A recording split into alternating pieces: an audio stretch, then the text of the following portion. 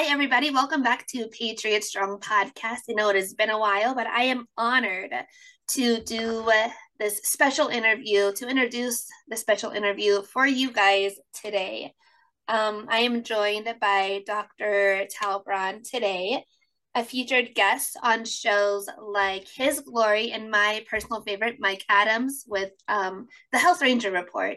Thank you, Doctor, so much for joining me and taking the time today. I know you have a lot of relevant information that is really current in the news right now, and my audience needs to know that. So I'm thankful for you to take the time and join me today.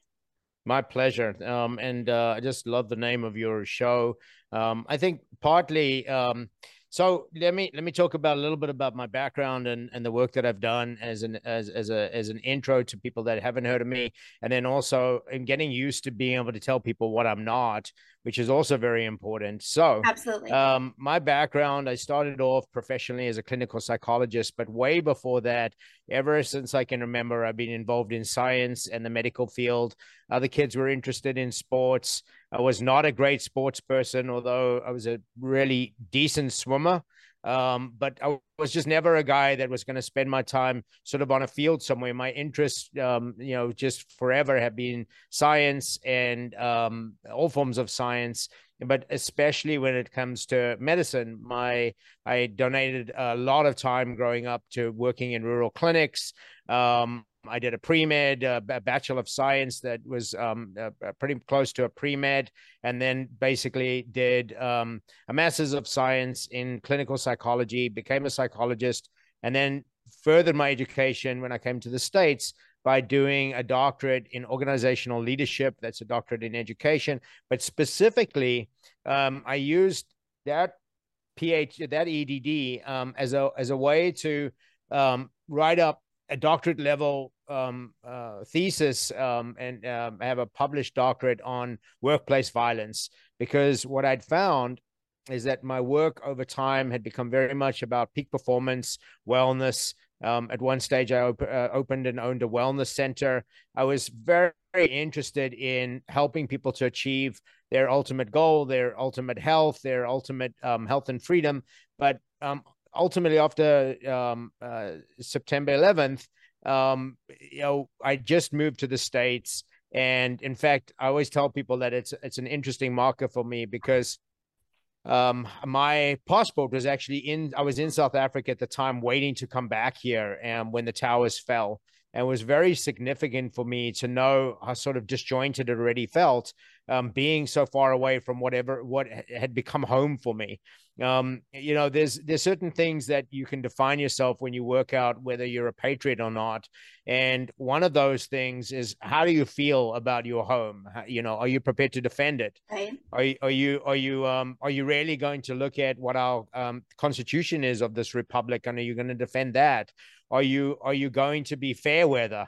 Are you going to choose certain parts of the law that you like and not care about other laws? Are you going to care about your freedom but not other people's freedoms? And so I think that it's very interesting that my marker in understanding that I'd already sunk roots here was that I felt desperate to come back and do meaningful work post 9/11. And I also knew that my background in being in South Africa, in a very violent country, in a very extreme country, a lot of pain and suffering, had led me to this process where I knew that I could only sort of be and dabble in the arts of peak performance for so long before I started having a longing to do more work that involved the darker side of humanity. Really the fringe of extremists, of terrorists, of people that today have woken up, and you and I having this conversation. But somewhere in the world and somewhere in this great nation, there's someone who's writing out their manifesto, and they're planning to go and kill kids somewhere. So I knew that there was something sort of, I would say, awkward for me in doing work to go and help a company sell more widgets, rather than what I thought that I'd be very good at, which was helping people to understand the really dark sides of pathology. And so my expertise has become the prevention and response to mass killers. And most people would think about that in terms of an active shooter, what they would call an active shooter. The correct term is active attacker, because it's really not about the weapon. You don't stay Right. focused on one specific weapon, otherwise you fail at the task. And then also that relates to counterterrorism and to bioterrorism prevention and response. So that's my wheelhouse. Now, very quickly, I'll say what I'm not, because otherwise someone's going to say it for us. And I like predictive intelligence. I like to know what's coming my way. And so, in the whiniest way possible, I'll tell you what people point out very quickly that I'm not. He's not a medical doctor. And that's how I read it whenever I see someone's comment somewhere, or have to hear it from someone personally. This pandemic has been awful for a lot of reasons, but when it comes to solving a problem, one of the things that's been pushed the most in the world, in academic sciences, in technology, in chemistry, in psychology, in all forms of science and art, is a multidisciplinary approach. You're supposed to be asking experts to solve the problem. You're supposed to be inviting lots of different opinions, not just a sort of very just an opinion based on one science. And so what's very strange is, for the last couple of years, people have been quite easily talking about the potential that SARS-CoV-2 is a bioweapon. But where are all the bioweapon people? Exactly. We're closest we've got to anybody talking about the actual bioweapon are some very lazy and very incompetent reports from our federal agencies. I say they're lazy and incompetent because they might sound impressive to people in the public, but they're not impressive to the experts that need correct data, that need a lot more information. And then and also there's some people that are at least out there and they're giving testimony, but there really hasn't been anybody from my industry in the counterterrorism or biowarfare space really spelling this out to people, explaining what this pathological biological bomb is and what it does to the human body. You would think, just like I've attended seminars where they teach us about bombs, and we have to know this particular bomb is going to smell this way while they're making it. This is what you can, if a neighbor calls in and they say they're smelling a pungent smell that sort of smells like vinegar and they think that their neighbor's a terrorist, then you send somebody over, because those two things coming together are important. When you combine certain chemicals, you get certain smells. So if a building is overwhelmed, yes, it could be a meth lab, but it could also be, if it's being overwhelmed by a chemical smell and somebody is concerned that this person is a terrorist, that could be a very good warning sign to take something seriously. And so we haven't had that at all during this pandemic. Nobody else besides the medical model is allowed to explain it, is allowed to cure it, is allowed to offer treatments. So I'm proudly not a medical doctor in this moment, because it's allowed me to tackle a problem that doesn't relate to medicine at all. It's not that your local pediatrician has had very little, if no, training in chemical warfare and Right. bio warfare. So what do they think they're doing? Right, exactly. And, going right off of that, I know a couple years ago, you wrote a letter to the FBI explaining your concern about the bioweapon that was SARS-CoV-2, the spike protein, the research, and all of that. Can you explain a little bit more about that? Yeah, so I was getting these questions in early 2020 from colleagues, there's discussions taking place on very high levels at police departments, and I'm trying to think of even like federal, state and federal level colleagues of mine, offline were asking me, "Hey, Doc, is we're all talking about the potential of this being a biological attack. Is this a biological agent?" And of course, I can't stand there as some person who's been on a stage as their keynote expert and not have an answer for them. So I went to work immediately in making phone calls, in reading previous research, and seeing where we currently are in terms of, some of these things that we've been studying for years, that they say, well, they're trying to achieve this, or they're trying to achieve an antidote for that.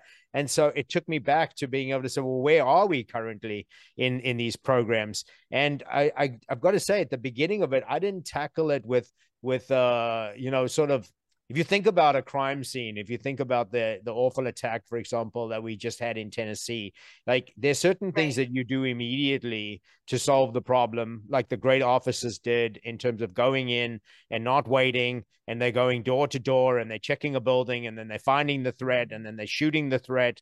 That there's certain stages to my work where it's inappropriate to be doing other work. Like, while those officers are going through the building looking for the perpetrator, they shouldn't be on their phone trying to work out, hey, is there a cluster to these perpetrators? Is there an uptick in trans extremism? Is there a way to prevent this that includes psychology? Like, they shouldn't be doing that work while trying to do the tactical work. And so for me, I wasn't really interested in looking at patents and grants from DARPA and trying to work out how involved Fauci was or wasn't. That's not appropriate for 2020.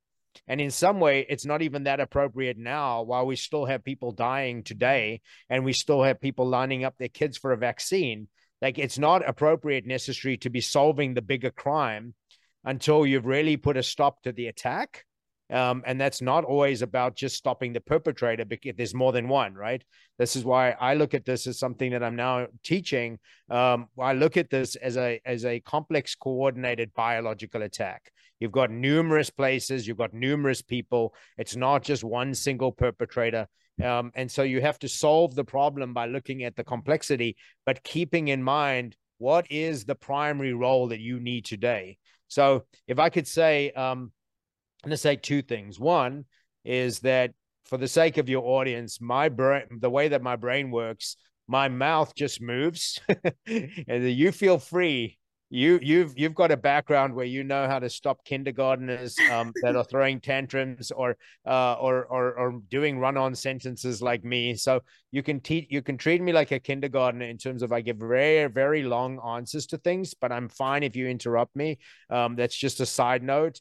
But the second thing is that if I could achieve one thing today, it would be that no human being that gets to hear this, or somebody shares this with them, if that human being does not go and take another one of these quote unquote vaccines, which certainly everybody knows by now, and certainly your audience knows they're not vaccine. And certainly, if we can stop this going into children, that would be a primary goal. That is no different. I'm using my voice the way those officers were going and slicing the pie, getting through a door and checking to see if the room is clear.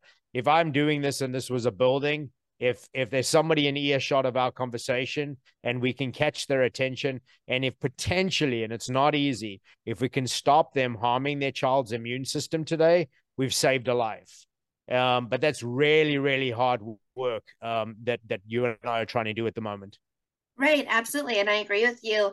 And for those who have taken it and who refuse to listen to alternative media, like the podcast that you've been on, the interviews that we have both done, what would you say to them? How would you wake them up to what's really going on versus what mainstream media is trying to push down their throat about, these are safe and effective, and you're going to benefit if you take 1, 2, 3, 4 of them, and so on? What would you say?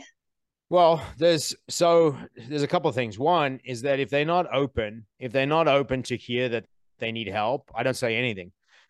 Lately, what I've been doing is trying to come up with different levels of comparison. I used to compare it to trying to save a drowning person, and that if that person is still in crisis, and if that person is not saying help me, and if that person is not calm when you approach them, they'll drown you.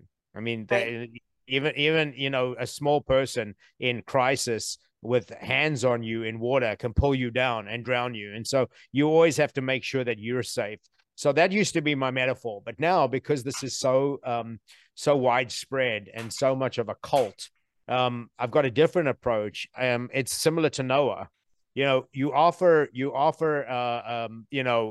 quite rightly so, someone pointed out that Noah really built that for his family. But I'm going to extend that out in terms of what the human family is, and say that you can offer people survivability. As Lieutenant, I was going to say Grossman, but it slipped my mind right now. It'll come back to me. But basically, the idea, the premise arranges philosophy of follow me if you want to live. Ultimately, the Noah's Ark version of that is we're offering you a chance to survive. We're offering you a chance not to do harm to yourself and your family. But the boat's leaving. Like, we're gonna have to seal these doors, and that's it. Like, if you're knocking, I'm sorry. Like, there's nothing we can do for you. Like, the world is getting flooded. And so it has got to that point now where we have to limit our energy expense to anybody that doesn't want to help. I think that the rejection of that in itself can feel alarming to people, to actually even help them to wake up a little.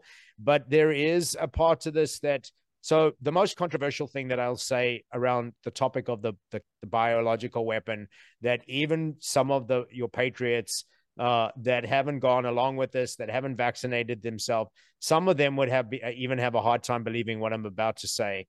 I know a lot of people talk about this thing as it relates to maybe a depopulation type weapon, and it is. And I know a lot of people are concerned about sterilization, which is a problem.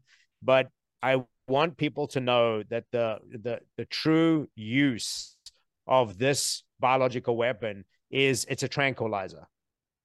So as a tranquilizer, and a lot of farmers will understand what I'm about to say, and anybody that works with animals and animal transport, if you're taking animals to slaughter, you got to calm them down.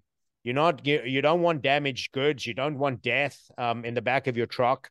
When you're trying to vaccinate animals, you've got to calm them down. You've got to work out systems where they don't hurt each other and themselves and panic. And so what they've done is that we are moving to a cryptocurrency.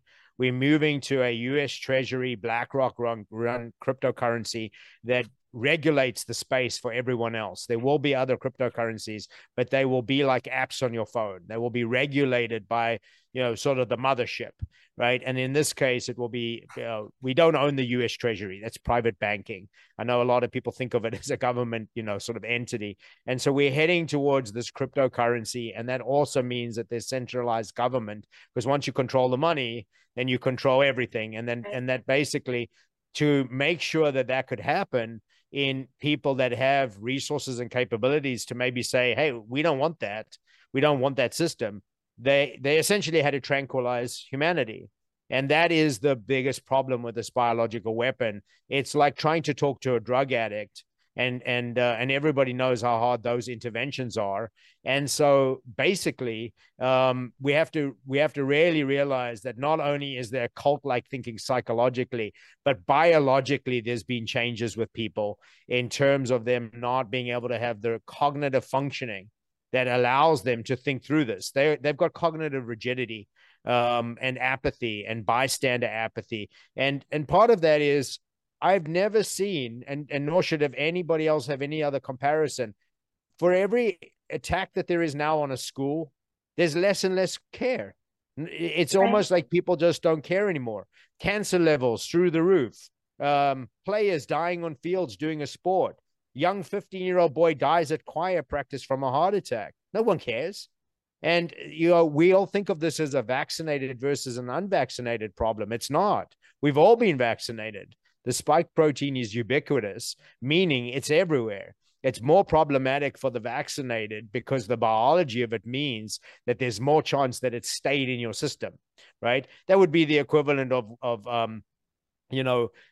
sort of, I'm going to use a metaphor that certainly doesn't apply to me, but it's sort of like, I think anyone can relate to this, that it's an adult.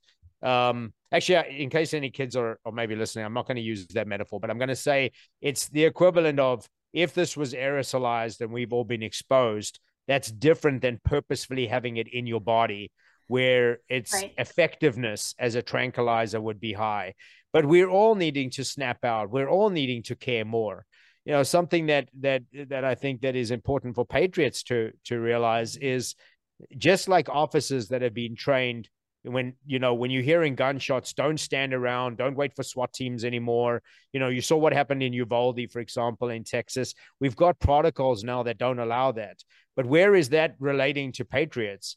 What are they waiting for? What does the threshold look like?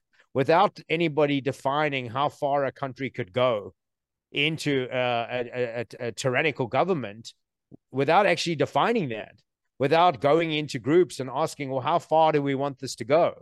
When people losing their job because they've been forced to take an experimental chemical against their will, isn't that far enough? Isn't that breaking our oaths? Isn't that why kids stand and to the pledge and pledge allegiance to the country? How far? What do our thresholds as patriots look like? How far do our freedoms go? And what's very unique about this situation is the novel aspect to all of this is not necessarily a novel coronavirus. I think that's a load of BS. What's novel is bringing the fight to American soil. Mm-hmm. That's what's novel. Right. We've only had a few moments in U.S. history where we have to defend our own country from within. We've never had a full acknowledgement of insider threat. That's what's novel. Right. Deep state is something that people talk about, and they talk about it in some sort of conceptual way. But the bigger question is, what do you do about it? The bigger question is, what does that look like, and how far? Everybody, and certainly your audience would have the common sense to know at some point, with injury, with losing work, with losing rights, at some point you get to where it's not recoverable anymore, right? I mean, common sense would dictate that the human body gets to a point where something's not recoverable. Right. If you're in a car accident and they look at your car, even from a financial point of view, they'll come and say, well, it could be repaired, but it's going to cost 50 grand to repair it instead of, we could give you a new car.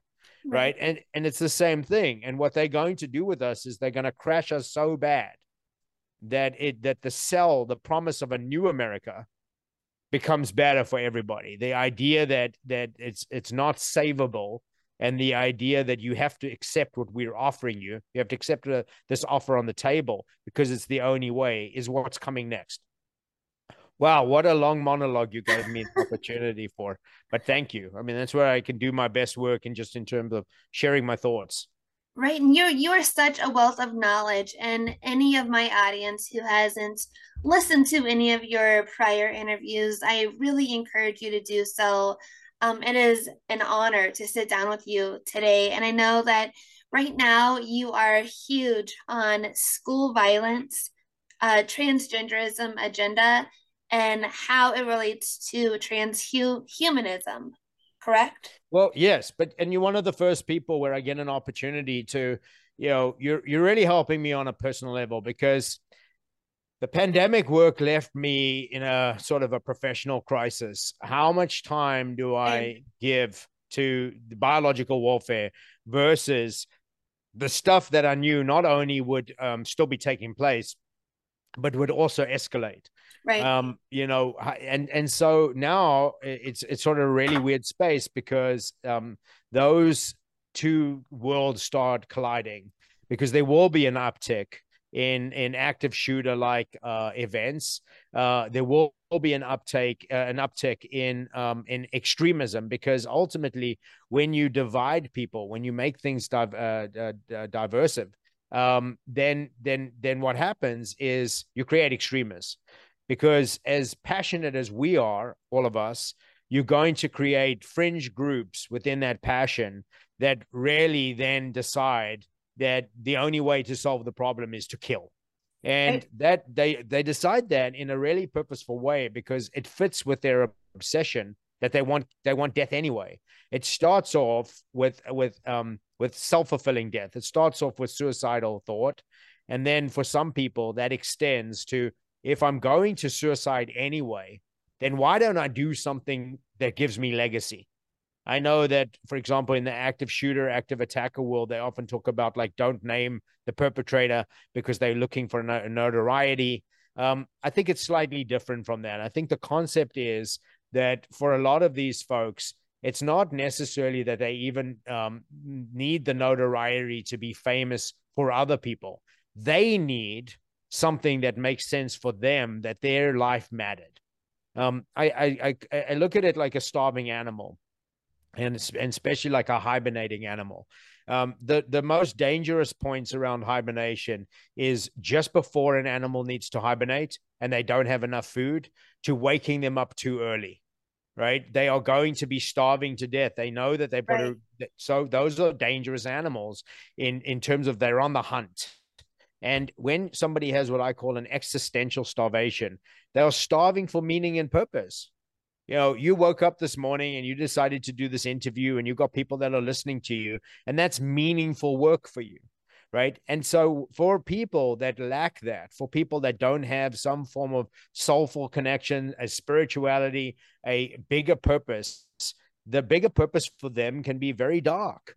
The bigger purpose can be agenda based. And this is why we're going to see a rise in attacks, that the ideology is not going to be the ones that people are more familiar with, like an ideology where they can tie it to some sort of Islamic radicalized person, somebody who wants to live under Sharia law. We won't see that as much anymore. What you're going to see is that it's flavored with the flavors of the day. And so you're going to see more and more transgender extremists. Now, I'm going to make this very clear, because I don't get to do this when I'm texting, when I'm posting something on Twitter, for example. I don't get to fully flesh that I have no issue with a human being expressing themselves, and certainly an adult. I have a wide range of my own comfort level, right? If I go and I see human beings involved in bondage activities for their sexual activity, and they consenting adults, and that's what they decide to do on a Saturday night versus somebody else's Sunday night football, more power to them, right? But if either of those parties make that pursuit forced upon me, that's when it becomes an issue. Right. For example, nobody is going to force me, if I've got something else to do or something that I feel would be better use of my time. Nobody should force me to participate in a football game. Watching it, talking about it, analyzing it, betting on it, it's just not my thing. Right. And so when people, through identity, when there are identity crisis, when people get absurd in terms of trying to force their ideology, no matter what that is, that's when it has the potential of turning violent. Now, I want to, because for the sake of time, I think a lot of people think that a lot of these things happen, like the transgender movement. I think there's two main drivers that people need to look at, very importantly, in terms of making sure that we don't create a problem where there wasn't one. One of which is, nobody really wants to ask the question, what is the uptake? I keep saying uptake. I mean uptick. What is the uptick in transgender youth? Where is it coming from? And one of the things that I'd like people to think about is that we know that there's biology at play. So we ought to be asking the question, what is changing biology? Right. And there's a very good chance the answer of that lies in the childhood vaccine schedule. The answer to that is playing around with chemicals that change things like testosterone and estrogen and prostaglandins. Yes. That is what good science would be looking at. But of course, we're not allowed to touch that. The other one that is easier in access for people to do their own research on is, there is always moneyed folk behind any agenda in the world. Right? There is always a lot of money driving purpose when there's money to be made. And so the transgender movement at the moment, in my opinion, is being funded by those people that not only want the transgender movement growing, but it's a pathway, a legal pathway to transhumanism. Yep. And before anybody says, oh, that's crazy, you guys are nuts, like, look at the show, they're talking absolute garbage. What I wanted people to do is, the person who's probably the wealthiest driver of transgenderism as it relates to transhumanism is someone called Dr. Martine Rothblatt. He was the founder of XM Radio and is massively successful also in the therapeutic, in fake organs, in fake lungs. This person is basically going to make even more money in a pandemic that has left people battle scarred, has left people with amputations, has left people needing transplants. This is the world of Dr. Martine Rothblatt. But her work also doesn't stop at just the idea of the human body being fixable. The human body is fixable until it's not. And the real desire for Martine Rothblatt, as somebody who's had identity issues, is that we should all not have a body. This is how perverse this thinking is. I'm uncomfortable with my body is the thinking, therefore you shouldn't have a body either. Right. Which is literally mental health issues, literally psychosis. Yeah. If somebody in an institution, when I worked in psychiatric wards, had told me that, I'd be like, okay, I'm sorry you feel that pain, but I'm happy in my body and I'm going to move on. The problem with this multi-billionaire, or the access to this kind of money, is that she's actually making it work. And people like Mark Zuckerberg are there along for the ride in terms of what is the symbol of the metaverse? It's the infinity symbol. Right. So what are they ultimately trying to create? It is no different from any other really dark, perverse cult that's ever been on this planet. What are they really seeking? Immortality. What is every sort of evil stereotype in the world, and every fairy tale and every sorcerer's, craft? What are they always after? The desire to not die. Yeah, exactly. And so how this relates to school shootings, unfortunately, is that there is always a link between, there is a sexual side to all mass killers that never gets talked about, and there are also deep identity disorders that no one wants to talk about.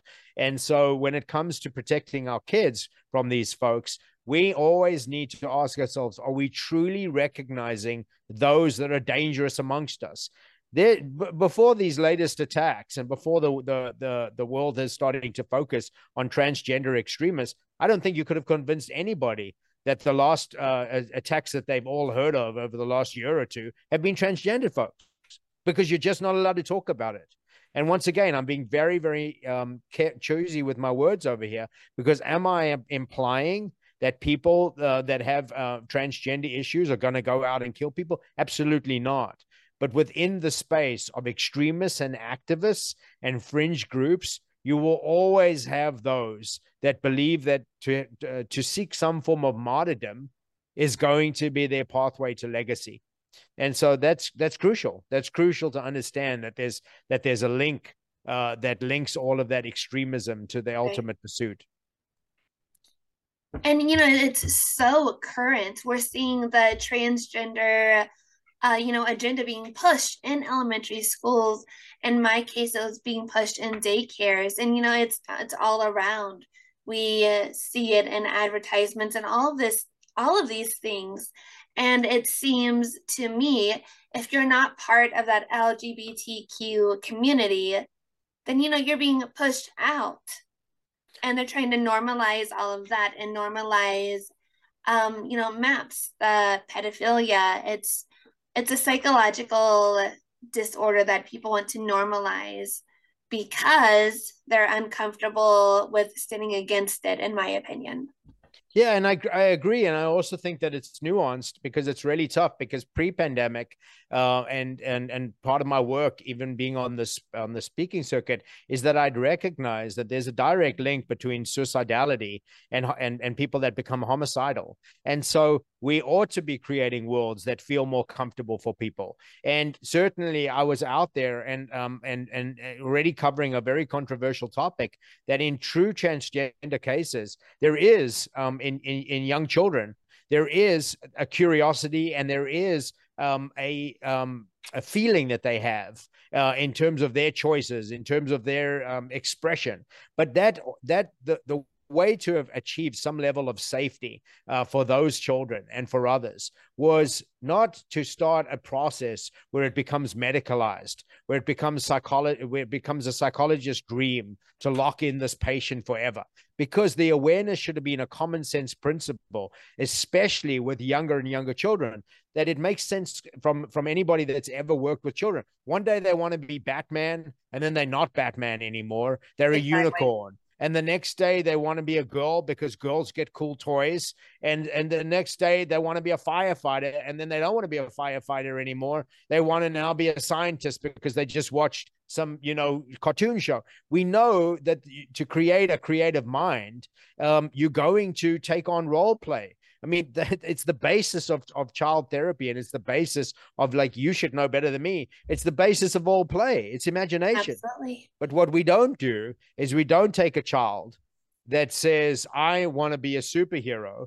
We don't watch them take a towel from the swimming pool, tie it around their neck and make a cape, and climb up to the third floor of a building and jump. We just don't watch that. And so we don't castrate children that are going through a process that's more than likely going to work itself out. And when we don't start earlier to try and encourage thought, we don't plant seeds where there is no issue. Because one of the things that's never discussed around this topic is that if you take a situation where you've got a potentially dysfunctional family, or you've got a potentially dysfunctional parent, children take on those cues. And so if it's going to get attention from mommy or daddy, we've always known this. I'm a psychologist by background. If something gets attention, even if it's negative attention, then it becomes the thing that somebody does. Right. Yeah. And so we don't take something and purposefully say, think about it this way. Like, there might be a person, a transgendered person themselves. They now have a child. They want to basically recreate a world, like, through every parent's desire is to create a better world than the one that they went through. And so they're going to look out for these signs that their kids are going to be in distress. Now, let's say that part of that is that the pursuit of going to the psychologist every week, or picking out clothes, or being about excited, is the best quality time between a mom and their son that's transitioning. Of course, that behavior is reinforced. Sure. Because that son wants to spend time with their mommy. And even more, the sort of very, very heartfelt approach to this, that's very sad, is to think about that part of it is extreme behaviors are generally to try and get the parent figure that's absent present. Right. And so if they know that this is upsetting dad, you would think that they wouldn't do it. No, in fact, they're going to do more of it because they now hear mommy and daddy arguing about them, which makes them special. It's a really, really weird form of attention-seeking behavior that has literally been weaponized because it's gigantically financial. I think the statistic that's been thrown out is it's about $1 million per patient currently. Yeah. I mean, pharmaceuticals dream, psychologists dream, social workers, schools, curriculum developers, it's an entire new industry that people can milk. If I chose to do it the other way, I could become an expert on this topic and have people lining out my door because it's now a needed item to sell. Absolutely. And that leads me kind of into my next question, although you've kind of already covered that. We're seeing this more in elementary schools, and they're seeing it on cartoons and television programs that our children watch. In your opinion, why do you think that is being pushed so much? Because I think that ultimately the bigger funding of it, as laid out, we throw around this word manifesto as it relates to attackers, right? What people would call active shooters. They say, is there a manifesto? And then generally there's some garbage that somebody's written up. The crazy thing about these crazy people that go out and do these killings is they actually are not very imaginative at all. And so there's a lot of copycat behavior. There's a lot of trolling. Right. where basically it's like the ultimate form of a meme. They just meme themselves. This latest attacker looks like any other previous attacker, and they just meme themselves over and over. So there's a manifesto that actually lays this out in real time as it's happening, and that people will find and discover later on to explain all of this. But you can have the heads up on it, is that this person that I mentioned, this Dr. Martine Rothblatt, is one of many figures that have basically carved out a plan. And here's the easiest way to put it. There's been test cases through the court systems of people trying to give human rights to animals. And they always fail because basically our court systems will not recognize that a dolphin is a human being or a chimpanzee. And there's been good reason for people wanting to try and do that. If you establish empathy, if you establish some form of human-like level in an animal, then animal rights activists could be calling for better treatment of animals. So it makes sense to me of why people have pursued that. But there's a perversity to the pathway to being able to say, if it's failed, here's the legal pathway. If it's failed to give a dolphin human rights, then how would we ever give an avatar, a digital version of somebody, human rights? And the pathway to that is that if you can mess around with identity, if there's no more male and female, for example, if there's no more, I'm not actually my body, I'm a being, then you have to redefine what it is to be human. Right.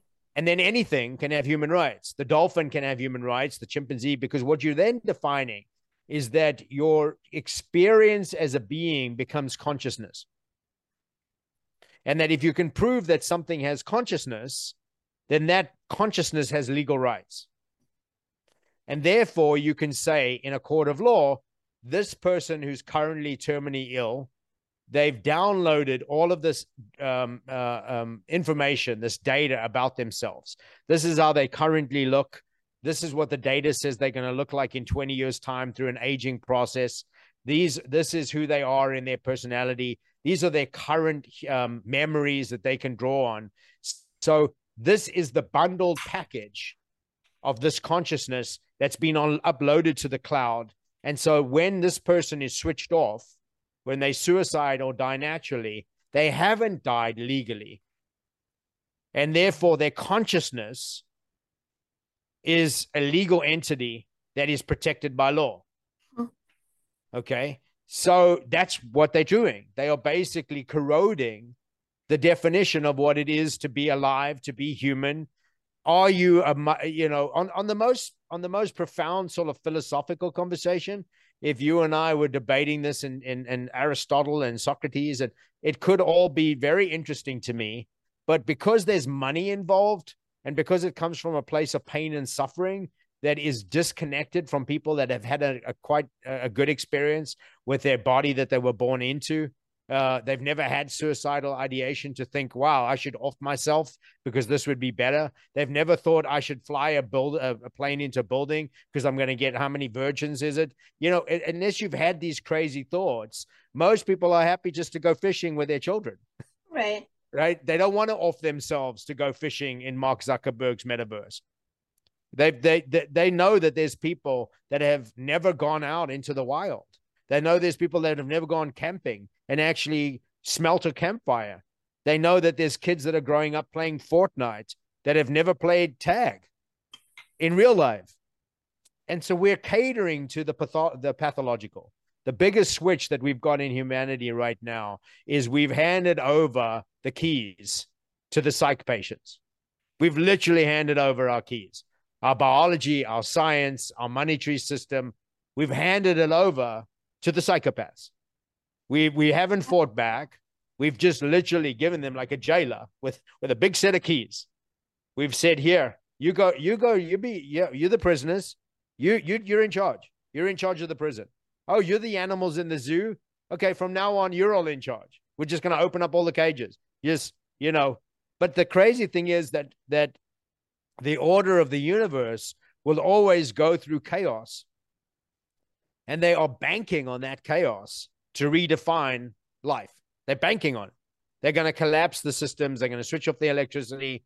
They're going to make us fight amongst ourselves. And you can be sure that they've created places in the world that they can hang out and they can let us fight over scraps to then come back as warlords. You can, I mean, that's the pathway to any form of war and terrorism. You can be sure that that's the plan. Let them scrap it out. Let them defeat each other. Let them think they've won. And then we'll come back and we haven't burnt out our resources, and we can absolutely then have even more control, and there'll be fewer of them. Right. And that's so true. Divide and conquer. And they're doing that in so many ways. All of it has a psychological aspect to it. And I think the more that people dive in and really research and read into it, the more they can see that. This has been a great interview. I know you are kind of limited on time. Where can people reach you? Where can people look at your work and your current doings?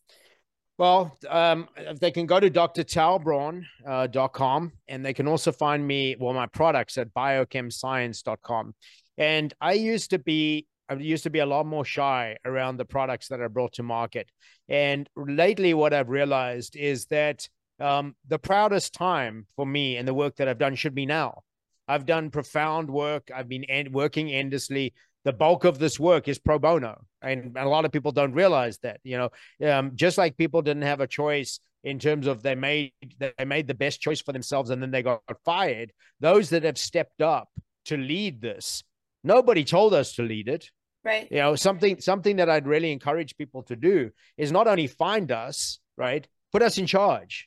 If 1 million people, 2 million people, 5 million people turned up on my doorstep today and said, hey, you lead us, I would do it. I would do it. But the weirdest thing for anybody that knows that they've got leadership skills, the weirdest thing is to self-select. It's really strange, a really strange choice you've made for you to have a podcast and self-select to do this. People don't realize how hard it is.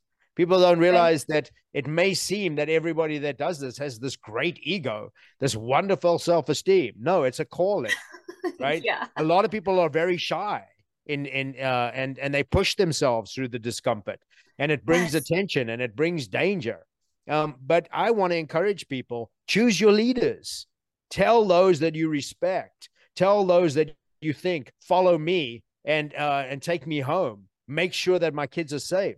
Stop being so shy about telling people, hey, we back you. We want you, to help us through this. And one of the ways that I've done so far that people can help themselves is that I've brought out 2 products to market through biochemscience.com that people can use. Now, the hardest thing in our environment is I can't make all the claims that I want to make about those products. Right. People need to research themselves. They need to hear testimonials. They need to have a look at the information of what those products are, how they work. But they can't ask me to provide that, because then they'd be shut down.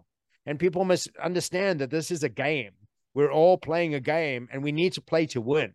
Nobody should ever be going in to a game without thinking that their outcome should be to win. Don't waste your time. Who would back a sports team, for example, that was going onto field, to throw the game? Or who would want to see a boxing match that was fake? And so people should not expect people like myself and others that are trying to lead us through this to spell it all out for them or to put themselves in complete danger. Because part of what I'd ask the Patriots to do as they follow me on social media, don't follow me as a fair weather fan. Follow me by backing me. Follow me by telling me I've got your back. Yeah. Right? I'll carry somebody. I'll sling someone over my shoulder if necessary and take them out of danger. I'll do that. Right? But I'm not going to do it for somebody who's kicking me at the same time. I'm just not going to do it. And the other thing is, I'm also not going to choose to help people that don't want the help. And I'm not going to choose people that give me a hard time to say, prove to me that you can get me out of this building. Right. No, people are dying. I got no time for this. Let's move on. And so the answer to that question is they can find me on social media. They can find me on Facebook.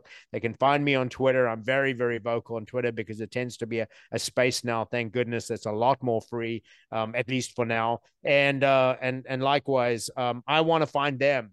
If people reach out to me, especially with the products, we've got a huge backlog, but people should be ordering because it means that they are funding something that ultimately they'll need.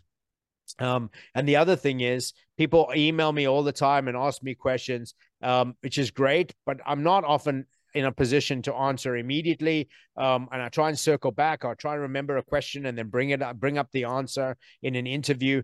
And so it's a process. It's a relationship like anything else. It's a friendship built on trust, built on mutual respect. Mostly, I think it's a profound friendship that we're all forming, built on common love for this great republic. I think that is the bond. We want this thing to survive, and therefore we are going with each other through our thought and through our actions and through our deeds to do our best to make sure that we leave this republic intact, and not just for us. I think that any adult by now should realize we're not in this fight for us. This is a fight for our offspring and for the future. And you're absolutely right. And I'm so grateful that you took the time to join me today. I invite you anytime. I know you're super busy, but you're always welcome back. You are a wealth of knowledge, and my audience is privileged to get to hear your insights on everything that's going on. So thank you so much for joining me today. It's really, really an honor. God bless you. God bless your audience, and God bless this great nation. Absolutely. God bless you guys. Thank you for tuning in. God bless you. God bless this country. And together we're Patriot Strong. I'll see you next time, guys. Hello, I'm Mike Lindell, and I'm here to tell you about my new product from MyPillow. Towels that actually work. Watch this absorbency test. Here's another towel that we randomly went out and bought. Here's one of my towels with the nice design. I don't know if you can see this, but you could line a swimming pool with this. This is crazy. Get rid of it. Towels that actually work. The new MyPillow towels are exclusively made with 100% USA combed cotton with proprietary technology and with maximum absorbency. They dry you faster and are guaranteed to work.